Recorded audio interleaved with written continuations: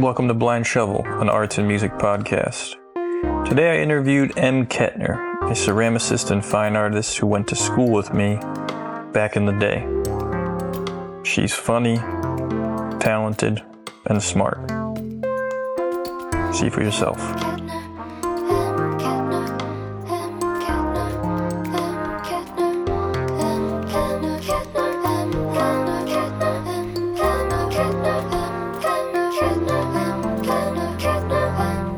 Hello.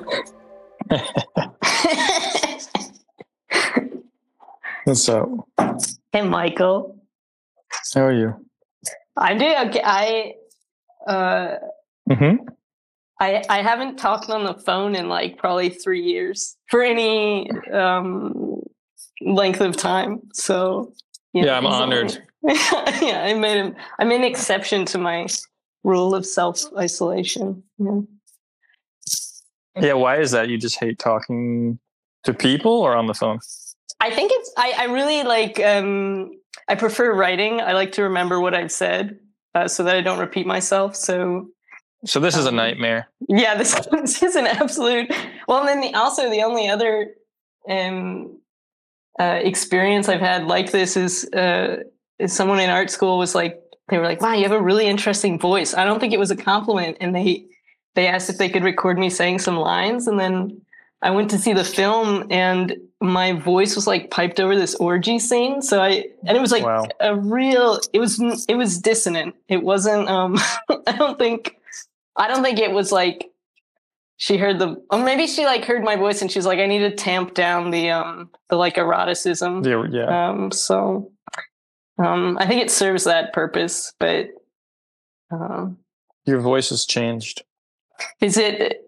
Well, what do you remember it as? Is this the theme of the podcast? You sound like a woman. More like a woman. Yeah.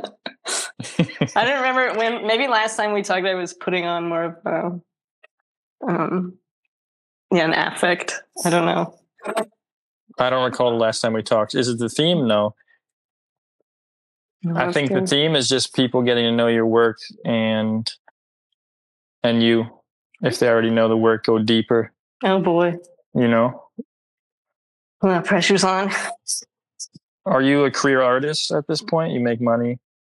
I do make, I make some spending money. I bought a stovetop. Wow. So yeah, that's not meant to be a humble brag. It's just, I bought a stovetop and I think with the first money I made, I bought a novelty Mr. Peanut spoon. I think I sent you a photo of it. I'm not sure. But I don't know how to spend money. You're represented? I've got some people representing me, which is Who a thrill. That? I've got the team at François Ghebaly in LA and then Goldfinch in Chicago. So, no New York yet. Well, Ghebaly has a place in New York, so maybe I cheated my way into that scene, but no, nobody in New York. I mean, I have a show coming up there, but maybe that'll be the first and last. Are you in the scene? Are you hanging out? No, I'm in my house all the time. That's my scene. So yeah, with Adam, your beautiful husband. Yeah, my beautiful tree trunk of a man. Yeah. Yeah, he's in the garage wood shop. Yeah, how would you describe that for people who don't know? It's a great couple. It's like a cartoonish couple. He's a tree trunk.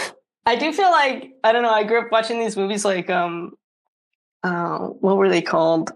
Like Simon Birch and this other one that was called The Mighty, where it's like one really strong friend and then a tiny like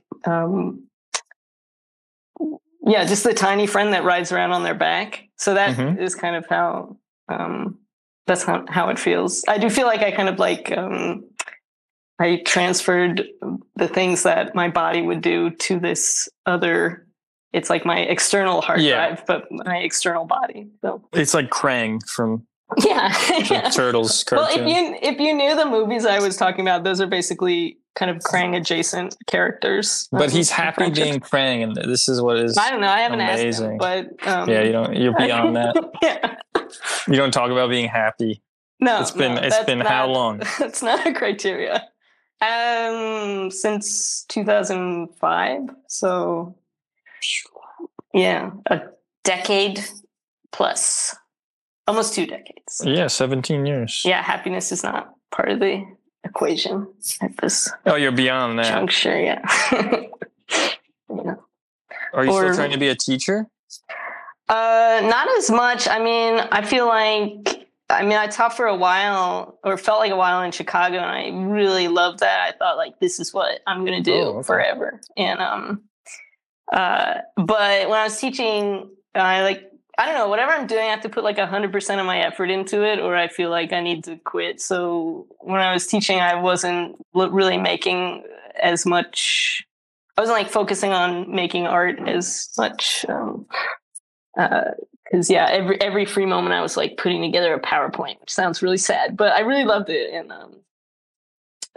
now I'm still working at NIAD, but I'm kind of, the main thing I'm doing is working in my art gardening? practice. No gardening. I think you're working in your yard. No. That's cute. Yeah, I need a rake. How is NIAD? Do you want to explain that to people? Oh, sure. Yeah, did we start? Oh, okay. Oh, yeah, this is it. Oh, this is, all right, this is good and official. Okay. Yeah, NIAD is, NIAD's an art center out in Richmond, California. That's where I live now. And it's for, it like provides studio space and gallery, exhibition space and gallery like representation, I guess, to adults who have like developmental disabilities or any kind of disability. And I used to work in the ceramics department and the painting department and the fibers department, and I worked in the exhibition team for a while too, and then I was doing the Instagram for a while, but I haven't done that for a year. And that kind of burnt me out pretty bad because I don't really like social media that much, and it was hard to do it as like a very like structured routine thing every day, every morning at 9 a.m. So it's I relate to not wanting to do that. Yeah, no, and having to deadening. Yeah, because you're running like a whole art center now. An empire. Yeah, it's an empire. But enough about me. Oh, true. Yeah. I don't want to know. I want to. So you still work at NIAD? Yeah. I've been trying to go deeper into the mysterious. Yeah, it's working. We haven't talked in a long time. So I know. I'm feeling like I'm a little bit, because I could listen to about 10 minutes of some of the other podcasts you've recorded. I feel like I'm piecing together some of your story. You could listen to 10 because I couldn't stomach any more than. Yeah. No, I think there was just something wrong with. I was playing them right off of the. And it just stops. Yeah. So NIAD, that's been a long time. I'm glad that's still happening. Yeah, it has been a long time, and a lot of it's been on Zoom now, which is really, I think, terrible for just an art studio. Like, it just doesn't. I mean, we're like making it work or whatever, and I feel like now my job is mostly like being kind of like a clown. But I think that was kind of always what I brought to the table there. I'm not necessarily like a skill set, but just like keeping people, entertained, like having a good time. Zoom is hard. No, that sounds awful. Yeah. You still live in the same spot? No, we just moved. That's why I couldn't find my headphones for a while. Okay. But yeah, I actually moved. Well, I don't want to. Yeah, I was going to say exactly. Say the exact. Yes. I was going to geolocate myself. Everyone listening, but. Is this where you thought you'd be at this point in respect to, your father's an artist? Everyone knows David Kettner's work. Yeah, David Kettner, yeah. And I'm sure you thought you were going to be an artist when you were young, right? I did, but I wanted to be a writer. I wrote I remember, I rewrote Little House on the Prairie or something. Like I think I was like 9 years old, and there were like 12 pages on like how to prepare head cheese from like a roasted pig, mm-hmm. Like just stuff I had like no actual access to or understanding of. And I would write these really long really, really long stories land on like 80 pages typed on the computer. Like, I don't think we had a computer then, but yeah, I was like super verbose, but I didn't have that much to say. But I did take a while saying it, whatever it was. So I did, yeah, I want to be a writer. Not to be insulting, but that was like your thesis of senior year of college, and I'm glad you don't do work like that anymore. I think that was actually one of the shorter things I wrote. No, I don't mean what you wrote. I just mean the nature of the work was very... Oh, yeah, it was super like esoteric, or at least my version of that, which I don't think I actually had access to. Yeah, really erudite. And now the work is nothing. No. I mean, are you tempted to write like really long artist statements about these? No. Good. No. I would hate for you to have to. You don't need to. Well, thank you, and I also really don't want to. So I'm glad. Writing has become more of a. I mean, I still really like writing. For like, I think of writing now as like when I'm just, because I'm not on the phone that much, but I like typing with my friends all the time, and so that's my form of writing now. Just kind of like more journaling and communicating with people that live far away. But that's what I thought I would be when I was little, and then for a while I thought I would be a teacher. And all of this is like, I mean, it seems kind of, I don't know, my trajectory makes a lot of sense, I think, in hindsight, but I wasn't expecting any of it. I just kind of singularly focused on, I don't know, my dad taught at an art school, so that's always where I was going. And then afterwards, I went to more. And this is what I love doing, so I'm glad that I am doing it. But I don't know what I expected as a kid. You said you went to more? Yeah, I went to school in Chicago for grad school, and then I taught there. Oh, you mean SASC? I think about more in Philadelphia. No, I was done. Remember we were talking about whether pretending to be a folk artist when you were actually educated was some kind of funny appropriation? Right. I don't remember that conversation, but it sounds like something we probably touched on. I mean, I'm not leveling such an accusation. I just think it's kind of funny idea. I do remember, I think, because I must have told you, like, there was a person in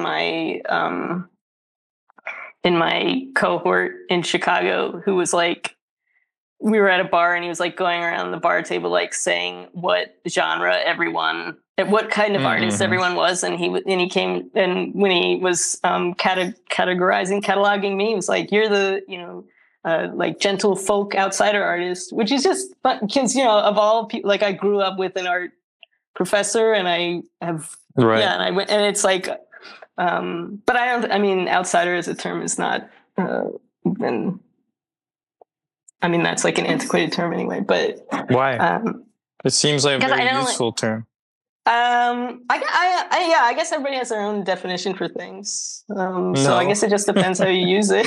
No, they don't. If you mean outsider is outside of, academia, then sure. Or the establishment. I just like, that's how I think about it. Darger is clearly an outsider, Right. I understand what you mean now, maybe, where it's like, I don't know how you could be outside of... Yeah, I'm thinking of it more in like in the present. Yeah, because it's very hard to escape. This... The Eye of Sauron? Yeah. It sees all that you do. He's beckoning, yeah. He's hungry. That's why it's fun to hide for a bit, Well, I know, yeah. I love to be... Yeah. I do. I'm very much. I like the hermit lifestyle. I don't get lonely really. But can we call you a hermit if you've lived with? How long have you lived with Adam? Are you just not? He's not even existing at this point. But it's kind of I feel like it's kind of one entity, but that's very not fair to him. But oh, you've subsumed him, and he doesn't. No. God. Okay. No, I think it's I don't know. This is how I kind of think of people in general, and I don't mean it as an insult. I just think we're kind of like, when whatever circle you move in, you kind of glom onto each other and become this sort of like many-limbed figure. That's just how I see it. So it feels still like, even if, you're right, it's very different. If I were living alone, I don't think I'd be as attracted You'd to be it. insane. Yeah, I'd be long gone. Yeah. But are you proud of being an introvert? Self-identified. Well, you just identified it, but yeah. I guess since we're talking, you're part of this many-limbed creature, so that counts as self-identifying. No, do you identify as such? I guess it just depends. I don't know. Those labels are kind of, yeah, I mean, I think I am one, but I also think you're just dissolving all these labels. California is rotting your this is what happens when you stay out there too long in California. I can't remember what any words mean, so I'm trying to dodge having the question, which is based on like a definitive. No real conversations. I can't. Just everyone like I said, I can't be on the phone. That's what I need when I'm writing to people. I have my thesaurus open so I can make sure I'm speaking clearly. But are you sad? No, I'm not particularly. I don't think. And I know some like truly sad people. So they're great to know. Yeah, I know. It really is. It really does love company. But no, I don't feel sad. Are you the happiest you've ever been? No. Really? I think you might be. Does my voice sound really? It sounds radiant. Are you super happy? We're competing now. I'm trying to compete with you. But yeah, I mean, happy. That's a stupid word in hindsight. All right, well, but you know what I mean. You're on the other now I'm in California. I just was teleported to California. Yeah, I guess I like fulfillment is the more important thing. But yeah, I think I get happier as I get older. Yeah. But that, like, I want to not diminish how exterior events can completely turn that upside down at any moment. So yeah, that could just be, I just could be getting a good shriek, good run of things. Yeah, just screaming into your pillow or something. Mm-hmm. Or into a well. There's a lot of good receptacles, I guess. Yeah, I think I'm thinking when I'm thinking about like being really happy, I feel like there's like some kind of oblivion that's attached to that, and I feel like I'm like more confident, or I can feel happier maybe for longer as we're getting older. But I don't know if I'm the happiest because like now you have to carry around like all these other things you've experienced or gotten to know. Yeah. It's hard. It's heavy. Yeah. Oh yeah, you just get heavier. Yeah. Are you I like that baggage. Are you a disabled artist? Yeah. Really? Sure. Yeah, I think so. Really? I mean, I know that I think that's another thing we talked about, that you're not into labels. I mean, I would also just say I'm an artist, but then I'm also like super uncomfortable. I don't know. I'm still like, I'm not into like the primary identifier being someone's identity unless it is pertinent to the work, which I guess, as I look at it, I see how it plays in, but I feel like it diminishes the person often. You know what I mean? But tell me your side of it. Yeah, I don't know. I mean, well, this is more my California, I guess. I don't like sticking to any answer that I say. Well, I was gonna say too that I'm not really super comfortable saying I'm an artist still. I don't I feel like that's just. What are you? Craftswoman? I think I just like make things. You're a creative.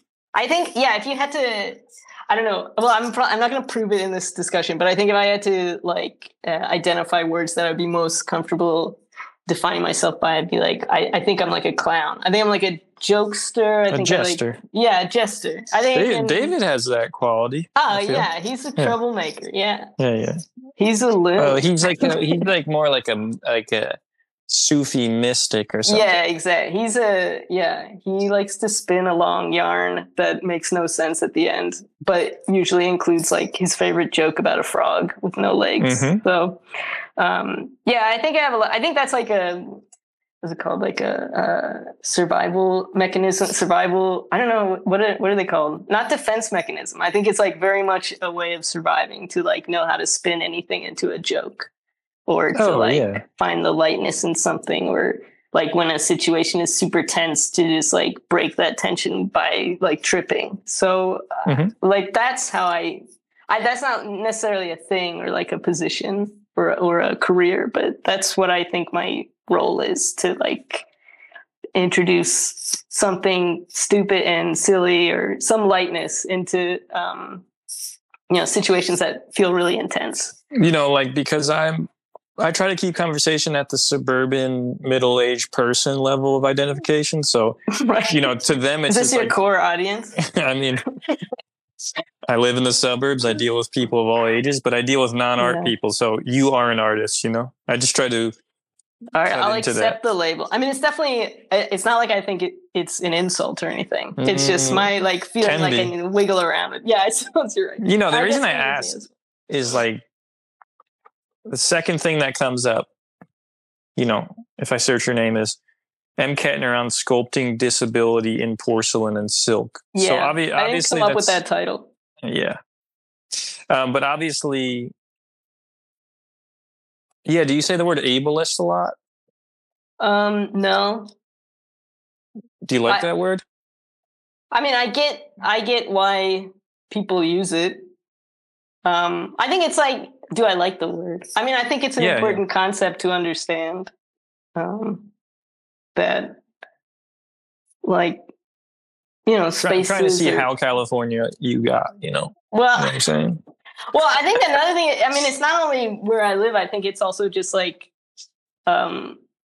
disability that I do have is progressive. So, we met when it wasn't really as much a feature of my day to day necessarily. So it is more so now? Yeah. I can't things are harder to do physically, and it's hard to ignore it. And so I think instead of, completely ignoring it or bemoaning it or becoming completely bogged down by it, my kind of approach has been how can I work this into my life and into my work in a sort of joyful, funny way to sort of teach myself, how to find joy in it. Because I think, you brought up the word ableist. I think, a lot of the ways that we're all taught, me included, to think about people that are disabled is in a sort of it's pitiful, or we should pity, or if I myself become disabled in a certain way, I should seek out a doctor to fix it, or I should seek out my religion to, pray this away. It's something we don't want, collectively. It's been painted as a sort of I say lesser quality of life. And I feel being, I don't have a choice to, so I have, I feel I have to find a way to not agree with that, to find some other way of embodying it. And my way is through joy and humor and making characters or sculptures that, are kind of funny or mischievous or salacious, erotic, but that all, have bodies that are in some way broken or combined, hybrid, or that are tripping over something or bogged down by something. But the overall, picture they're painting is one of fun and mischief and sexuality and all these other parts of life that are not, I don't think they lose any color just because you have a disability or, I think that's just, a way that I'm trying to teach myself to think about it in real time, and it's working. So, that's why I don't really see it as I think, I don't mind speaking to it. I don't mind if that's the way, that article you brought up sort of centered around that theme that's available in the work. I don't think that's super obvious when you look at the sculptures. I think it's just another sort of theme that they cross into. And because I can speak about it, I will if I'm asked. But I think that, they're about other things too. But I think that it's a sort of accessible feeling to people who might not be disabled. I think we all well, that's why it's good. Yeah, that's one of the reasons, I think. I mean, I it's mean, also it's like the third or fourth thing that's going to hit you, at least from my perspective. But, you know, the color and the form is certainly the first thing. And I thought you meant that's why being disabled is good. I didn't mean to. No. Yeah. Oh no. I mean, look, heavens no. it sounds horrible, but I guess like I understand what you're saying, that there's a perspective you can take on something and you can shift it. But then there's like this awful truth aspect where if you could choose to be disabled or not, I'm pretty sure most people would choose to not be. Am I wrong? Go ahead. I don't know. I can't even, but here's the interesting, part of what kind of let me feel like I could give myself permission to sort of explore it a little more directly with the work I was making is that I am kind of in that position. I had this like recent, like sort of medical exploration that was not really initiated by me, but where they were like trying to identify exactly what I have, and what they found out is that they actually know less than they thought. I have something that has never been identified in like the medical world, and so they wanted me to do all these like trials and tests, and I that would like potentially lead to treatment or and that actually, so that's, I was, kind of faced with that decision that you just brought up. And it was actually much harder than I thought I would, cause I kind of imagined that I would, this sort of take this more like, what's called like a more theoretical approach to it. Like, oh, if I go, then I'm kind of like admitting, that I want a different life. And then if I do that, what does that say to someone else who, I just like was making up these other people, right? Who could be affected by my decision when really it's like, I shouldn't make that decision for anyone else. That's not me. But, well, no, we can just talk about your decision. That's interesting enough. Yeah. But I think as a way of kind of protecting myself from having to make that, I was trying to like pull other people into it just in my mind. Like, how would this look like to the whole community? But first of all right, that's complicated, but we often draw these lines around communities that perhaps exist, perhaps don't exist. But do you feel that you're part of that community? Is that like your primary community when you think of yourself? And I didn't grow up really. My dad was the only person I knew growing up that also had a disability, at least that I can remember. And I think I really appreciated, he's from a totally different generation, and doctors were really using him as like a guinea pig. Like they hadn't even mapped muscular dystrophy yet. They didn't even have that on the books, And so they were doing a lot of like experimental surgeries. And so he has this kind of different relationship to that world that I think is like passed down a little bit to me. But I really appreciate that, that wasn't kind of ever what he led with. It was a different kind of, we talk about like pride movements or whatever, like that to me is a different kind of pride of just being like, I'm not defined by any one part of me or whatever. Like, we talked earlier that, about like being a jokester, being like your main personality trait or what guides you through life. So I still think like that's my community, just like anybody. Right. Funny. But yeah, to be more literal, like I didn't know many people who were disabled growing up. And so I don't think that's my main community. I'm like meeting some more people now, but it's also such like a diverse, like. Exactly. It's super varied. It's not like even, and it's funny because anyone can become disabled. Like it's potentially the largest community on the planet, but it also means that it's super like, it's not, it's not a monolith. Like we don't all come from one place or something. We can't like call a specific place home. We all have like different needs and requirements. And not to get all like vague with it, but I'm not sure if any of these monoliths are monoliths that people, purport. Yeah, no, I think it's very difficult to identify a true monolith that actually works and speaks to the benefit of the entire supposed community. I think it's impossible. I think the only quote I've actually heard that uses the word monolith is people saying like, we're not a monolith. So yeah, I think you're right. Like if they aren't, there are no monoliths. I got to talk to David for sure. First of all, I haven't talked to him in a while, but yeah, you got to call David. You should do it in person because he's not going to be able to hear you over the phone. But why, is hearing a shot? Yeah, I think so. Oh, that's a shame. Well, not all the way. I shouldn't be ragging on. You know what? I should. Yeah, don't rag on him. I'm speaking false. I should just visit him. Yeah, that's what I was saying. Go over with your podcast equipment. He'll get a kick out of it. There is no equipment. You got to get some. You got to get cardboard. Yeah, like an excessive just rig a truckload. Yeah, he'd love that. Yeah, I miss him. Yeah, me too, man. How often do you see him? I mean, I haven't been home. Well, actually, I think I went home last year for a few days, but I used to go home a lot more often. And then, yeah, since I moved to California, it's been like once a year, if that. And in the pandemic, I didn't go home. Yeah.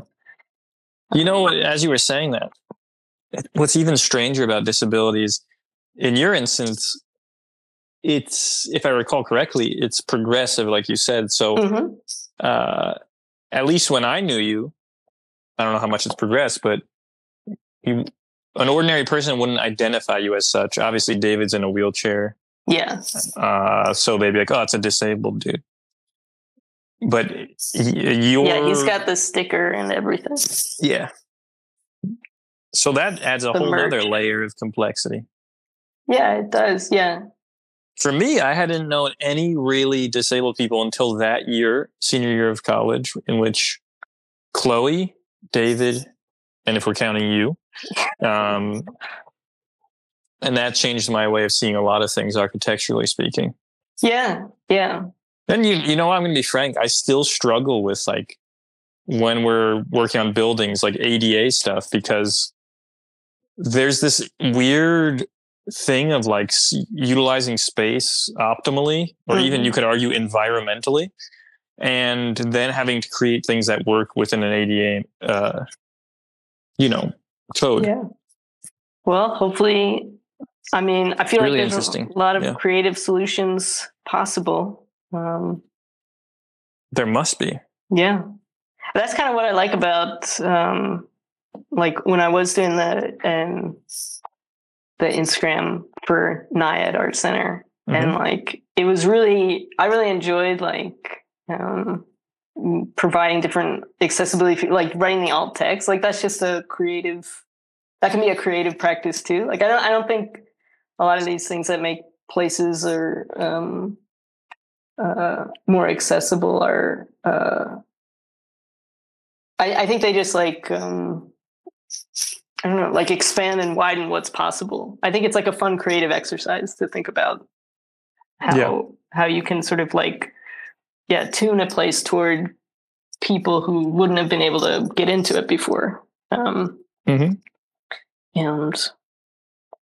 so I don't think it's like, I think it's cool to be able to have a platform to kind of, speak to some of that experience in a way that doesn't feel like it's like pushing anyone away or like or punishing people for not knowing, or like being angry at people who didn't consider it before. I think it's just like, fun to invite more people into the fold. And because especially when it is something like a new disability, like if someone becomes disabled or if you have something progressive, like, you're learning at the same time. And I don't know, I think it's better to do it with other people. Certainly is. Always is. Yeah. I had a question.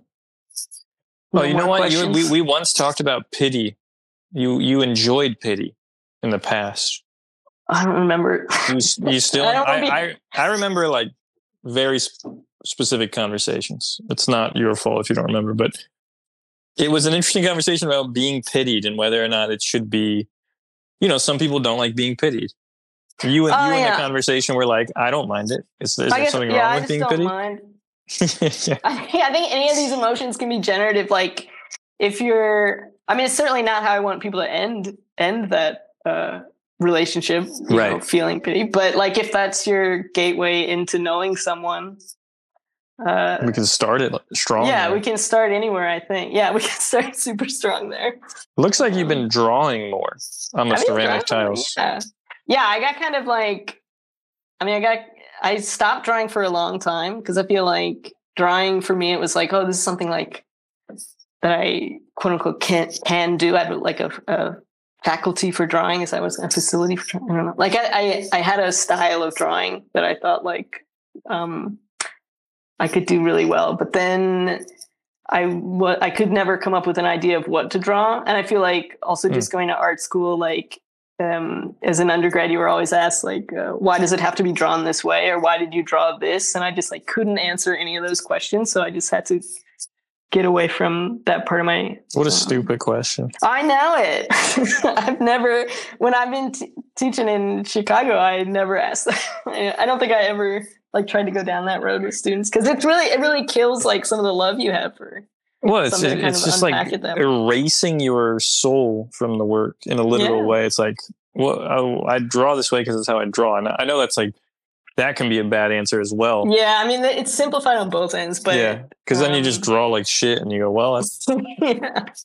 The drawings are much less overwrought than they were back in the day, in which you would get deep. You get deep in there, almost like you were sewing, stitching. Yeah, that's what I feel like is kind of like the sculptures now, which are, you know, they're miniature and they're porcelain, but then they're covered in these like hand sewn textiles. And so that kind of that checks all the boxes that I was getting from drawing before. That kind of like really meticulous, like tedious work. They do all that. So then now the drawings can be like a lot looser, and they can also, because I'm drawing them on tiles on porcelain and then glazing them and firing them. And so there's some like surprise that happens too, where I feel like the way that I drew, I kind of could picture what would happen and then I could make that happen. But there wasn't a lot of surprise along the way. It's not like I was left with any questions afterwards, and that became pretty boring. And,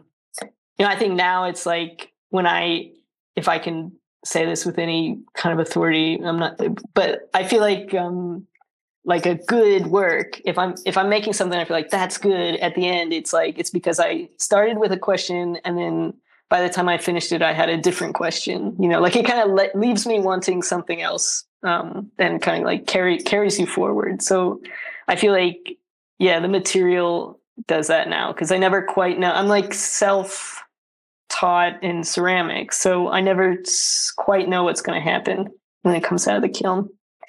And that's a little more exciting. Yeah, for sure. I think that is that idea of a question generating a question I relate to quite a bit. Sometimes it feels weirdly selfish because people demand answers from you.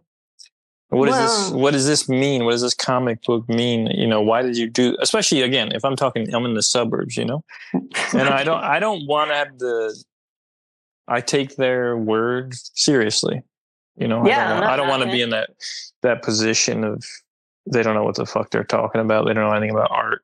No, I mean, if they're coming to it like with that question, like that's great. Yeah, I mean, I don't think like ultimately, I think it's more satisfying to maybe, not more sad, like you don't maybe need an answer to that question. But if you come to a work wanting to know more about it, and if you're comfortable being a little mystified, they're not. Well, whoever they are, they're not. Yeah, I'm a fan of them, of whoever they are. Yeah, me too. I'll try but they're not.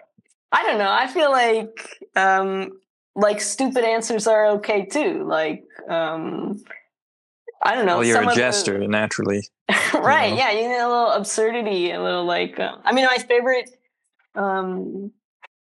My favorite like characters from fiction are still the same as when we first met. I mean, I really like. I don't know if this is even related now, but like I really like Cyrano, who's, you know, he's so he's usually on such a different level than the people that he's like sparring with or like trading insults with that he ends up giving himself the worst insult because he just like wants the conversation to be even more intense than whoever he's fighting with can provide. So I like that guy. It's like people are laughing with him, but he's also kind of aware of another joke that they'll access maybe later on. So I don't know. I think like the tile drawings are a little bit easier to access too, because they're more like, what's the word, like illustrative, like they're rather illustrative. Like they're borderline. You could imagine a New York Times, single panel comic, and then like some shit written under these. I can't imagine. Yeah, I'd like that'd be fun. My dad is always submitting to those caption contests, so I should just let him title these. But yeah, they're much more legible, like readable in a way. It's like you see a person in a riding a pig, like that's a person riding a pig. I mean, it's also like a reference to like this Greek mythology, but that doesn't really, I mean, the main takeaway is the absurdity of that scene, and that's fine if that's all you take away. And like, you don't have to go to this ancient Greek story to get necessarily more out of it. It's just also there for you. That's if you want to dig in. The work gets stronger over time because you bury the necessity. You gotta bury the lead. Yeah, you bury the necessity of understanding or having had to read that or this to connect. Right. I think it's like feeling like less like you have to prove that you've read something or that you've researched something. Like that's very high school. Like I'm smart. Yeah. I've read this. Yeah, and I was stuck in that I'm not proud of it, but I was definitely like, stuck in that mode for a while. Oh, so was I. Yeah, well, that's why we're both writing fellows. Oh, that's where we first met. Yeah, I remember that's the first time I met you, and you said you were transferring to painting, and you were really going to show those professors a thing or two or something. And I was like, kind of just checking because I was like, my dad's it's like I was like, I know what you're in for. I'm not sure what I showed them in the end or who I was showing, but I don't regret the decision. You were shown. And you showed. I was shown to many. And no, it was very beneficial to not draw for a year. I came out flying out of that can, right. You got to leave it and then go crawling back with 100% full of shame. Yeah. I forgot we were writing fellows. I forgot we wrote. See, we remember very different. Yeah. A proposed valedictorian.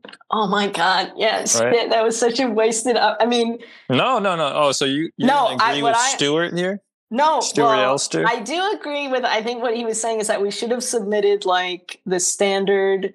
I see my friends in the audience, so proud of it. Like what everybody writes. But then once we get up there, we should have done our 2-person play. That's not what I remember. Full punt. That's what I remember. To be fair, he's probably correct. That we should have been mature, recognize the context and the opportunity, and we should have. No, he didn't like what we wrote at all. I don't think he liked what we wrote. I really remember this differently. I remember him being on our team about. Well, now I don't know who's right because I have just a fully. I have very selective hearing and memory. Good, but trait. no, I think so. It's protected me well.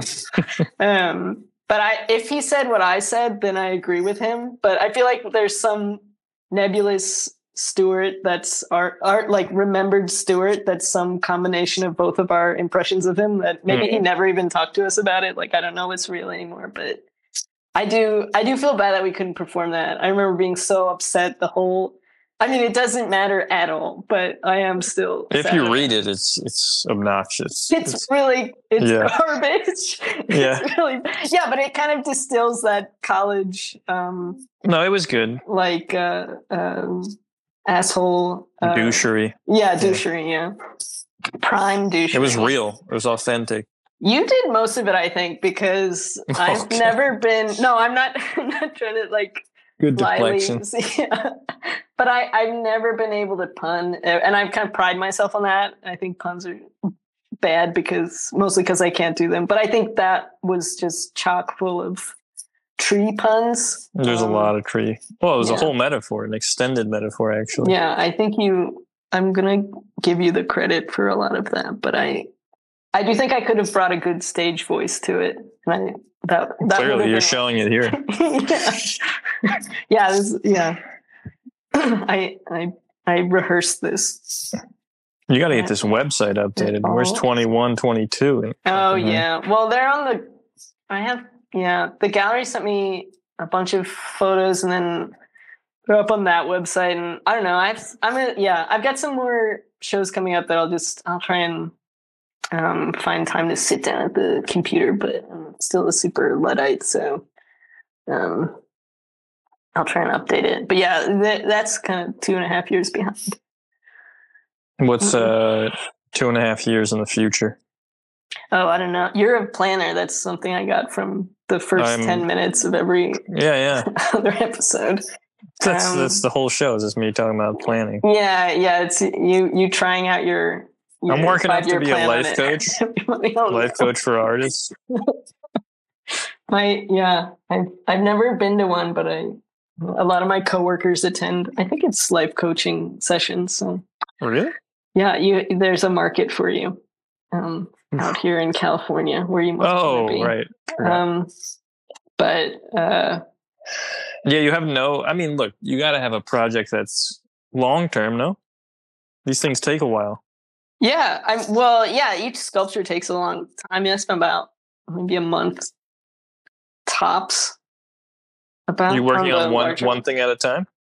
I have so I make like a bunch of ceramic figures that kind of play off of each other in the clay phase, and then I separate them when they come out of the kiln. And sometimes they're broken, and I have to sew them back together. And then I usually sew on one at a time. So you accept them as they are. That's right. Do you discard any of them? Oh yeah, for sure. Yeah. Okay, so I thought we were going. No, they're not. They don't all make the cut. Full acceptance. No, but it's like it's on me when they don't make the cut. It's like that's not their fault. Right. Well, they do have some kind of animus to me. I mean, I don't want to sound. My favorite things are like the uncanny valley. Like I love like dolls and puppets and I don't know, like bog mummies that don't really fit, but they're kind of like humans where their skin's all like melted to a certain extent or like pickled and they looked, I like forensic reconstructions, all that stuff. So there's something like, I do feel like when I'm working on them that it's not a literal conversation, but they usually have a different personality to me. And sometimes, they come out of the kiln, they seem like really evil or something. I just like I can't dress them up, I can't get to know them better. It freaks me out. So I do have a box of like discarded. I don't throw them out. They're just in the back of my closet, and maybe I'll. It's the creepiest. Yeah. You'd be a horrible mother. I do. Yeah, I don't know that I have a maternal. I think I have a very good like. I love hanging out with kids, but really? I think I'm more like a aunt uncle type of vibe. I don't know. I can't speak to it. I don't have this experience, but the only thing I have to compare it to is my relationship with like my work or my pet. And I'm just like very helicopter, like I have to be all in. So I feel like, I don't know what that would be like. You have a dog, right? So I do have a dog. Yeah. What's their name? That's Irma. Yeah, she came with that name and we got her right before like Hurricane Irma. So people were like pretty like, or right after, and so people were kind of like, that was most of the picture they were conjuring, not necessarily like Irma Thomas or something who I think she's named for, but I don't know. I had a whole Excel spreadsheet of possible names and none of them were as good as the one that this random guy gave her. So fair enough. Yeah, that's the story of her name. I didn't know if you wanted the long version or not. Yeah, that's what I wanted. Yeah, okay, great. Yeah, we got to fill this. So you're out. Yeah, we got to quote it. So you're out here giving lectures, huh? Where? You're giving critiques, presentations. Oh, are you looking at my CV? Yeah, I'm just on the lecture circuit. Wow. No. Do you like giving critiques? I mean, you don't like talking on the phone. I don't recall if you like giving crits. I feel like you do. Yeah, I can get into that. Like I keep going back to when I was teaching in Chicago, but I just loved that. I mean, it was like, it didn't feel like teacher student. It just felt like an excuse to like hang out with a bunch of art. I mean, I wasn't doing nothing, I feel like, yeah, teaching is just, you're exchanging knowledge with people that are come from different places, or maybe they're younger, maybe they're not. And, I don't know, it's just so much fun. And I feel like, I like critiques. I like just getting people to a place where they feel like they can, I don't know what I'm saying. I should take it. I should have anticipated this question and took notes on it or something. You like teaching. I do like teaching. You like that environment. I feel very shy about saying that. I think that's why I keep waffling around it. But why? I do like it. I think it's not lame. No, I don't know. I'm just shy about everything. I'm super shy. Shy about the things that I like. I mean, I assume growing up with David just, made you ready for that environment. Your mother's a librarian, correct? Mm-hmm. So that must feel like home. Yeah, I do. I think he was a really good teacher too. And so that was, kind of motivating to go into the same, or to be excited about, doing that line of work for a little while. And it's just super fun. You should have a show with him one day. I know, I'd like that. Look at him. He's into it. He's maintaining his website diligently. Yeah, unlike you. He's keeping up better with this stuff. I know. I think if we pitched that to him, he'd say he'd rather have a solo show. But we'll see. We'll see if I can weasel my way in. I respect him. I respect my dad. Okay. You've never made a comic book, right? It seems like it's gonna happen. This looks like it's gonna happen. Well, I feel like like you said, they definitely are. I mean, they're all on square tiles. I'm just doing that because I got a box of donated. Yeah, so that's how the tiles came. But then they do. Yeah, they absolutely lend themselves this sort of like serial view. And the next couple like sculptures or objects I want to make with them are, there's going to be many in a row. So they're going to be like these kind of railings, but that you read as you go up the stairs or whatever. They'll have the story played out on them. So, they're definitely tending more toward storytelling, but I've never made it. Yeah, I've never made a comic book, I don't think. No. I know the sequential nature of exhibiting is comic-like, but I was just curious. I remember you sent me a website or a project where people were adding pages. Oh yeah, my friend was running that. Yeah. Mm-hmm. Yeah, I did contribute to that, but it's also 3 squares. The inclination I also had of either I was going to be a writer or a visual artist. That just was the synthesis that made sense for me. Yeah. And you did it. I mean, you're doing it, or you did it. Good question. I'm doing it in secret, but I did it as well. You did do, and you have done, and will do. No, I'm in this phase of. I'll send it to you behind their backs, but yeah, good. Yeah, I enjoy not getting any like eyes on the work right now, and in terms of the public, and especially because comics require they just take a really long time to make. So I don't want to feel like that. Yeah, I don't want to feel like I've accomplished something already. Well, I think I have all the fruit of your previous labors. We'll see how you feel about. I mean, I'm skewing more and more towards. I'd love to make kids' books soon. Yeah, I just find that interesting. I think that's a noble pursuit. I don't know, like that was one of my early dreams as well. That I think I just didn't come back to. But yeah, like growing up in a library, basically, I love the children's book section. I think like perverse or vulgar adults making kids book is usually the best Not showing it, but making it. This is like, or grumpy. You know, there's like those couples, like, you know how somehow there's like couples who make kids books or something and they love each other and they're very, you know what I'm talking about. I know that doesn't make a good kids book, you know?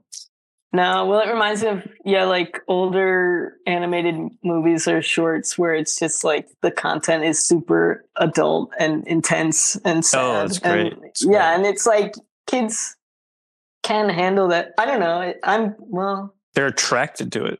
Yeah, and because I guess I'm glad they know it's real. Yeah, it's better to have some, like, to encounter some of those topics in that way is good, I think. As opposed to in real life first? Yeah, maybe. Yeah. I mean, the flatness helps. I think just also being able to, you're not in it. Like, you're watching it unfold and you can kind of process it. Yeah, and if it's animated, watching it again. It's like, I don't know. Yeah, the stakes are different. It's not mimicking photorealism or real life. So it's like, that's obviously something I'm watching. Again. Yeah. Right. Yeah, watch the dolls like fall into the fire or something. I don't know. I'm not thinking of a specific one now, but. Are you still inspired by other work, or is your stomach full and round and tight? Yeah, it's really bloated. Yeah, I mean, I look at work all the time, I think. Well, now you're going to ask what, and I'm not going to. No, I'm curious because I feel like I ingested too much in my 20s and I'm riding off that still, you know, like I still see new work and I'm just shocked at how bountiful modernity is in terms of what's recorded and how I can like keep going and finding new things, but I need it less and less in a weird way. Bottomless bag. I don't know. I feel like I engage with it in a different way. Like it's less academic. It's less like I have to write an essay. So let me find works that make sense in this way together. And how can I, compare and contrast or whatever. But no, always in passing, just trying to keep absorbing like a little natural sponge. I think in some ways it's also you somewhat beyond the imitation phase and you've started to solidify your own style and identity. And I don't think that has to be a bad thing, but I also believe that hunger for, you know, who's inspiring me, who to look towards reduces. Yeah, I agree. I mean, it's not like, I guess I agree with that. You're contributing solid things now. It's not, you know how in your 20s, it's very clear who people are looking at. Yes.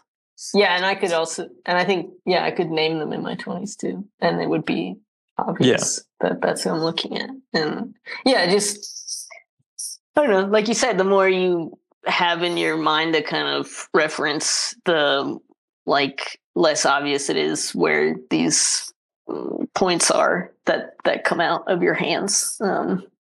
These pointy hands. Yeah, these just like filed fingernails into points. But I think though, because I'm, like trying to teach myself, like ceramics and working on my loom, like I do look at kind of more like, I look at a lot of weavings that maybe I wasn't as interested in before, like a lot of quilts and textiles and I look to those to just figure out like what's possible, because I think you can get to a certain place just sort of tinkering around on a loom, but then to even know what questions to ask, I have to like see what's out there, what people have made on this thing. So, I think I look at a lot.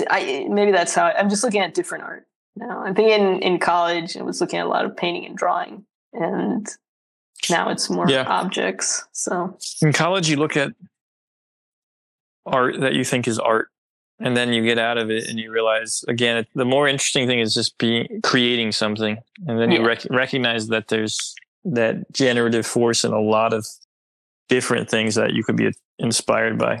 And it gets much more interesting when you're not inspired by, I feel, people in your field or even people you would consider fine artists. Yeah, and that's been my experience. Just same with my personal, I think when you get out of the people that kind of made it into the history books or something, to see how much wider everything is and how much more activity was going on contemporaneously.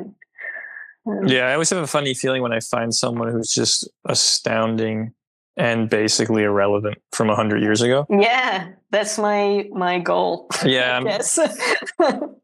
I don't know if it's my goal, but I'm pretty sure it's where I'm gonna. Well, I don't know if I'm gonna be astounding, but I feel right, like, yeah. There was a compliment buried in there too. I'm more talking about the obscurity and then the discovery. Oh yeah, I love that. Yeah, I love thinking about some cyborg, you know, right? Trying to make sense of it with their finding robot eye. Yeah, it's humbling too, you know. Like, oh my god! Because like you said, like I feel the same. A lot of the art I find that I'm like, damn, this is blowing my mind. Is like, you know, name I've never heard, a person who maybe didn't consider themselves an artist. Right. I love like a lot of those like almost like roadside, adjacent to like roadside attractions, like the people who kind of like make their whole world on their property or something. Like what's that place that's like the like concrete like Garden of Eden or something, or people that like an entire wall of their house is like glass bottles. I don't know, just like the art doesn't end, and it's kind of, you know, it's for them, and if you find it, it's for you too, but the audience isn't really that's the necessary part. Yeah, isn't that beautiful? I don't know what that genre is called, but I understand why you think it's fantastic, because I agree. Yeah. Where it's just one person working on a property for 70 years.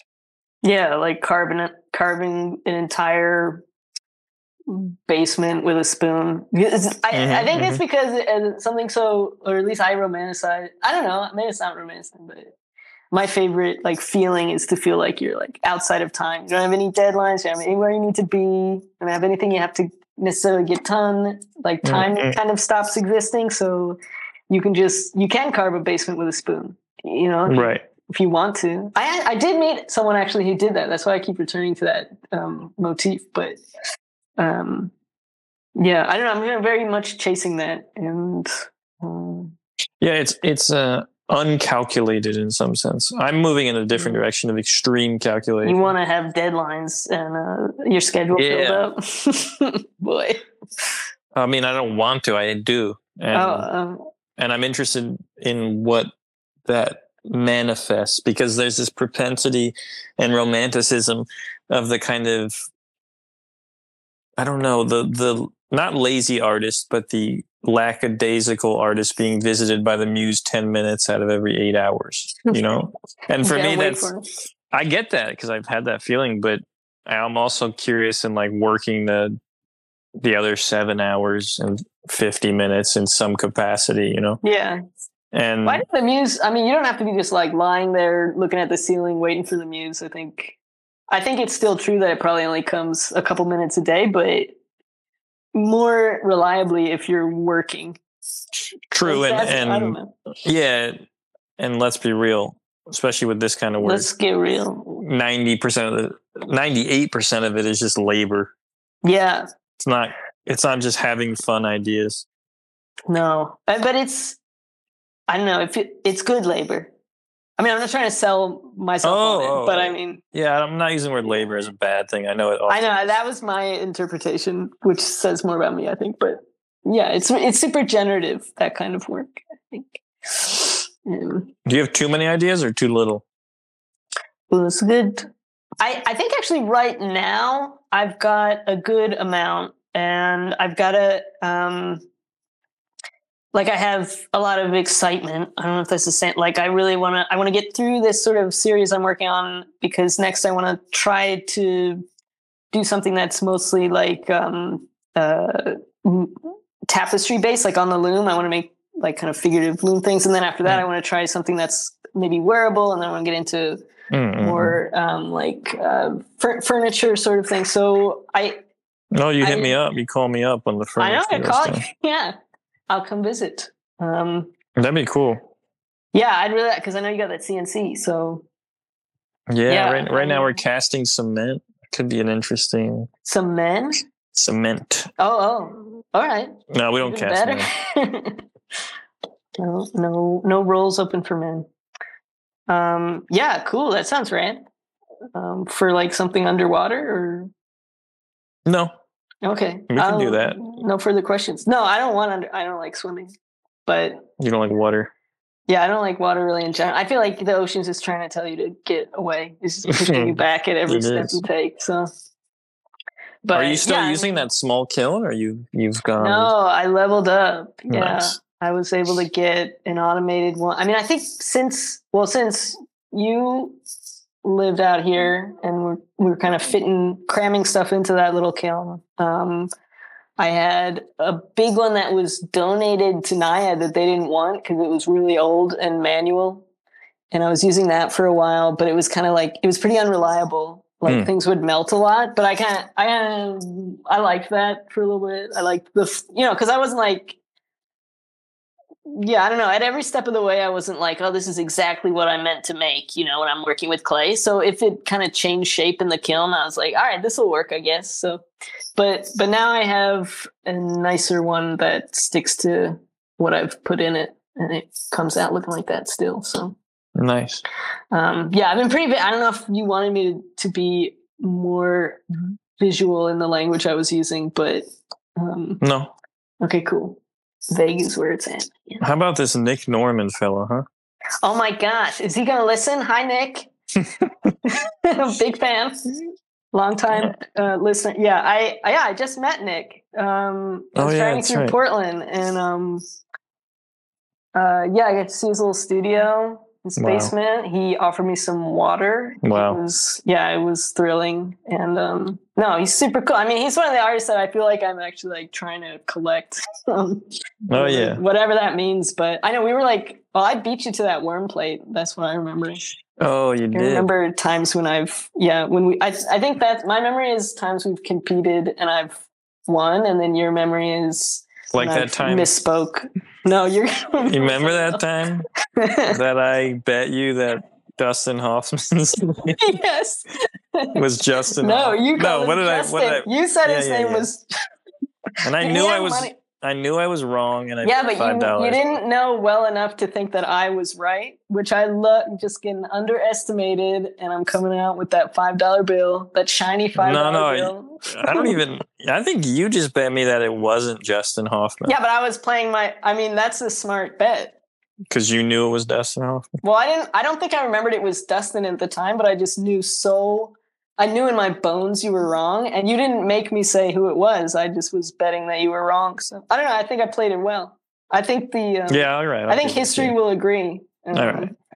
But Dustin Hoffman, Nick Norman, a couple of guys. Just a couple of guys. No, I really love his work. I think that's a contemporary artist that I think I look at and feel like I see a connection. Yeah, like I think when you were like showing his work and Harpy around the same time that I was first doing some of the ceramic stuff, and I think just seeing his work, I was like, wow, that that's possible. Like the same with just figuring out what's possible on the loom. It's like seeing another ceramic artist that I really like what they're making and knowing like, okay, this is it's a good path. I don't know. I like his work a lot. I think he really comes to mind because he's also funny and inspired by folk art. Yeah. But unlike you, he's not highly educated, and I don't mean that as he's not intelligent, but he didn't go to like, you've gone through it. You were like a highly educated autodidact. Well, now I'm gonna put a hole in your theory because I forget what autodidact. What does that mean? Self-taught. Right. Okay. Because like it sounds like you self-taught yourself ceramics and. Yeah, I had a lot of tools in my belt for. I think just. I think how do I say? Yeah. I was gonna say the loom as well. Yeah. Well, the loom. I took one class to kind of what you learn in that class is like how to set it up in general. I mean, it's kind of like it's a pretty opaque. Well, for me, who doesn't. I guess it's a series of simple machines, but looking at it, I wouldn't have known what the hell to do. And so it's a kind of an opaque object. So I did take one class that just said like, okay, here's how you put the thread onto the thing. But then beyond that, it's been a lot of just research and like, slowly figuring out what things are called. So I can ask, can I move this and will it still stay together and stuff like that. So, right. But yeah, I mean, I spent my whole, like school career in painting, which is not something I think I even ever did when I was in school. And so I think my main takeaway from school is actually something that a lot of artists who maybe didn't go that route, like know anyway, is just like, I guess, what is it?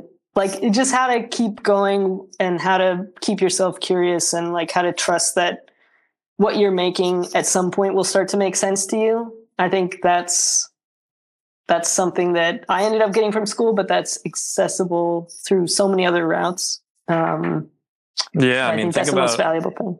So many people who went to school with us and didn't learn that, Yeah, or something. I mean, I think the rate of, I think that's pretty low just for art undergrad in general would be my assumption that it's like not too many people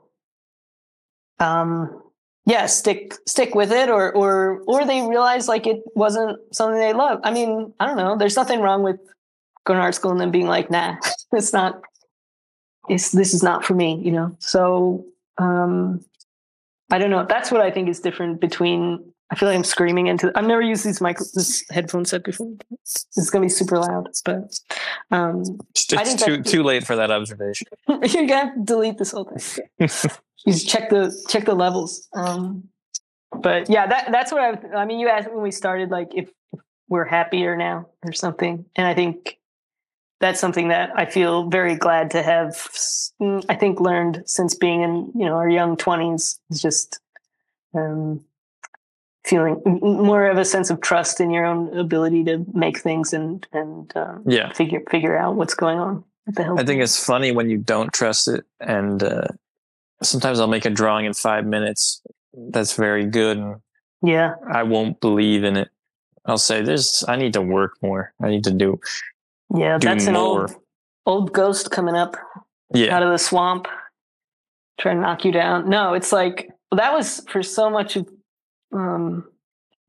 like what I started realizing is like, just the sketches I would make for the drawing or for the sculpture, like to me, like had so much more character than the actual drawing I'd end up making. And it's like, that's why I started working with these like tiny tiles, because there isn't room to like get more intense about it. Like it has to be that quick, almost like a written note, because there's no space to kind of like go overboard. And true, and the glaze is just not going to allow for that kind of thing. Glaze, like half the time it wipes it out. So I'm still figuring that out. But do you have a thorough sketch process for arriving at the work, or is it more intuitive? No. Yeah, it's just the process. That's what I mean about That's what I mean about trust. It's just like I don't know that this will work forever, and I don't even know if it's working right now. But in my mind, it's working to just be like you said, stuff in your mind or stomach with art references. Like I feel kind of like I'm just trusting that it's in my muscles to know when to stop or what to do, and kind of work. I think my dad talks about this too. Just like kind of working in this different mindset that isn't. You're not asking those questions while you're making it. You're not saying, what am I doing? What is this? You make it, and then you kind of, maybe you think about it when you're taking a break, or you think about it later in the process. Or me, that's what I do. Not necessarily you. I keep saying you, but. I think that makes sense for anything, You get too caught up in thinking about something while you're doing it. It's probably not going to. Well, maybe not in the medical world, but in our world, I think True. It's better. It works fine.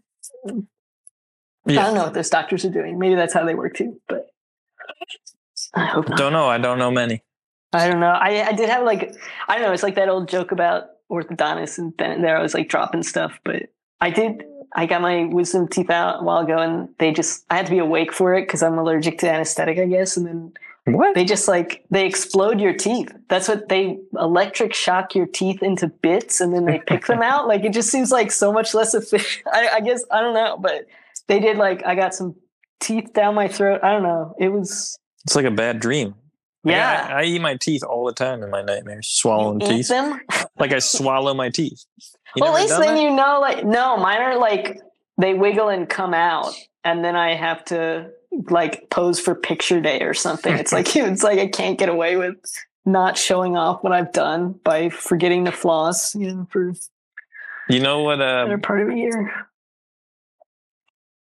I want to end this on a joke because I don't know. One of the things I can't manufacture that. I probe a lot of people these days because I fear that jokes are just absolutely going extinct because I ask a lot and they don't even know, because let's be real. How many jokes that are good are not you mean offensive? A written joke? No, like a joke. Like you said, there's a joke about an orthodontist. Give it to me. No, I don't have it. What is the joke? He drops things inside of people? I think I thought I was allowed to be a little more loose with my words with you. Now I have to find the right word. Does he drop things inside of people? That's the joke? Yeah, and it's pretty good. Is that what you wanted to end on? No. My orthodontist hands are so slippery. Uh-huh. They're so covered in that orthodontic gel. No, please.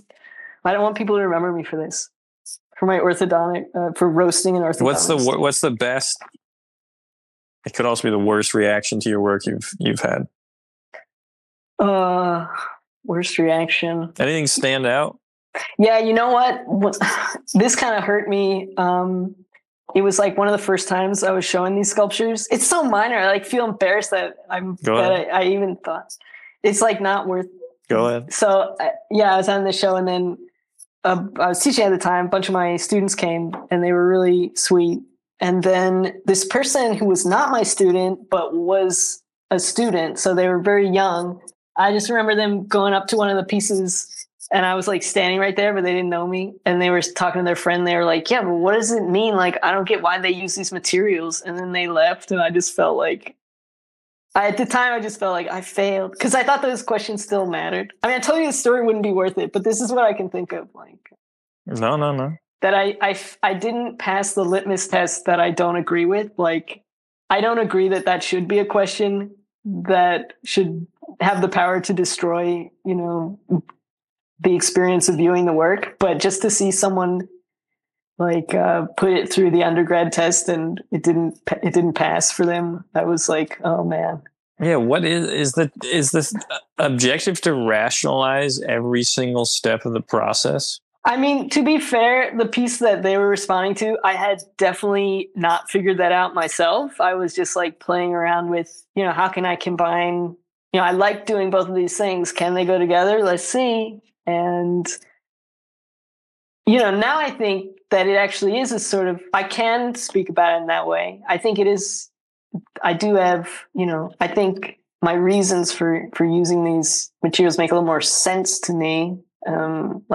What the figures are doing and if they're broken, then, it makes sense, to kind of wrap them to keep them together. Mm-hmm. And it's this sort of mutual system of support at the material level, the clay is held together by the string. And it's sort of if the people or the figures, the characters that I'm representing are people who are in wheelchairs or they're crawling or they're attached to someone else or they're melting into their beds, then it makes sense that I would reference textiles or histories of I don't know, people binding bones back together or mummifying people. I don't know. It makes more. I think it makes, I don't know if I want to say it makes sense, but it has a logic.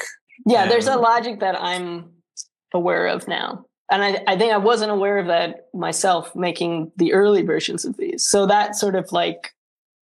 did pretty hard, because the work can be ahead of you.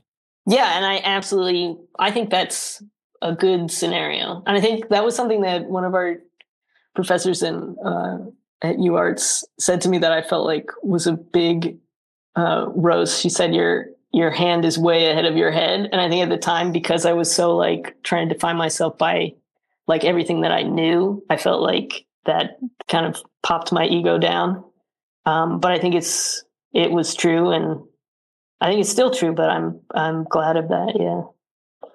I'm trying to think of a way to bring this back to orthodontist, but it's okay. Yeah, we hid that thread. I shouldn't have put that pressure on. Yeah, you put a lot of Do you have okay? No. Ooh. Yeah, I mean, I've been collecting them kind of. They're all just, brutally offensive because that's what's actually a good joke. But your teeth, collecting orthodontist opinions, or just jokes? Jokes. Oh, I see. I'm trying to think if you could have me interview any artist for a podcast. Oh, now you're trying to get me to do your job. Yeah, recruiting. Give me one I wouldn't think of. Oh, I gotta. I don't have. You can text it to me. Okay, yeah. Pretend I text. Have you been right on a podcast before? Me? No. Is it obvious? No. I mean, that's how I started. I haven't been on the phone in general for a while. That's true. So, yeah, I think, and I was just like nervous. Yeah, I hope my anxiety didn't come through my voice. No, I was cloaked like it, deeply cloaked. I got it swaddled in the base of my throat. No, what a great experience. Life affirming and changing. Your life has been changed. You just don't know how yet. I mean, now I think I'm not going to be able to stop doing podcasts. They don't have to invite me on. I'm going to find the code. Can I be your returning guest just for how many are you trying to do? 3 more. How many am I trying to do? Yeah. I mean, probably like 50 a year, Wait, so is this your new, this has been written into your 5-year plan schedule to the podcast? I suspect I will do 1 a week for a very long time. Damn. Yeah. So do you write out questions or you just flow? Yeah. No, I just get horizontal spine at like a 30-degree angle. And then it's dark in the room. The cat is fed. And is that Ego? Ego's fed. Yeah. And we're winding down. It's almost bedtime. Yeah, we talked you right to sleep. Yeah. Yeah. And I would like I said, I want to get 10, then start putting them out there. And I think people will care. I think people will listen. I think, we know a lot of people that listeners would like to know more about. Yeah, those listeners call in. They're everywhere. Yeah, they got ears in the trees. I'm trying to think of that. Bosch, Bruegel drawing or something. Bosch. Shoot. On that note. Right, yeah. That's how I wanted to go out. It's probably flexing. It's probably bedtime for both of us. It's like 6:30 over there, 9:30 here. I've been up for hours. Yeah. 3 hours. Well, thank you for honoring me with even a phone call. Would have been an honor. No, but this is a recorded phone call. Well, I feel like I have to call you now off of this so I can ask you questions because this is very one-sided. I guess you can do that, but I am actually going to bed now. All right. So I'll just let it ring. You can write me an email. Okay. That's what I prefer. Okay. All right, Michael. So nice to hear your voice. Yeah. Same. Good night. Good night. Bye-bye.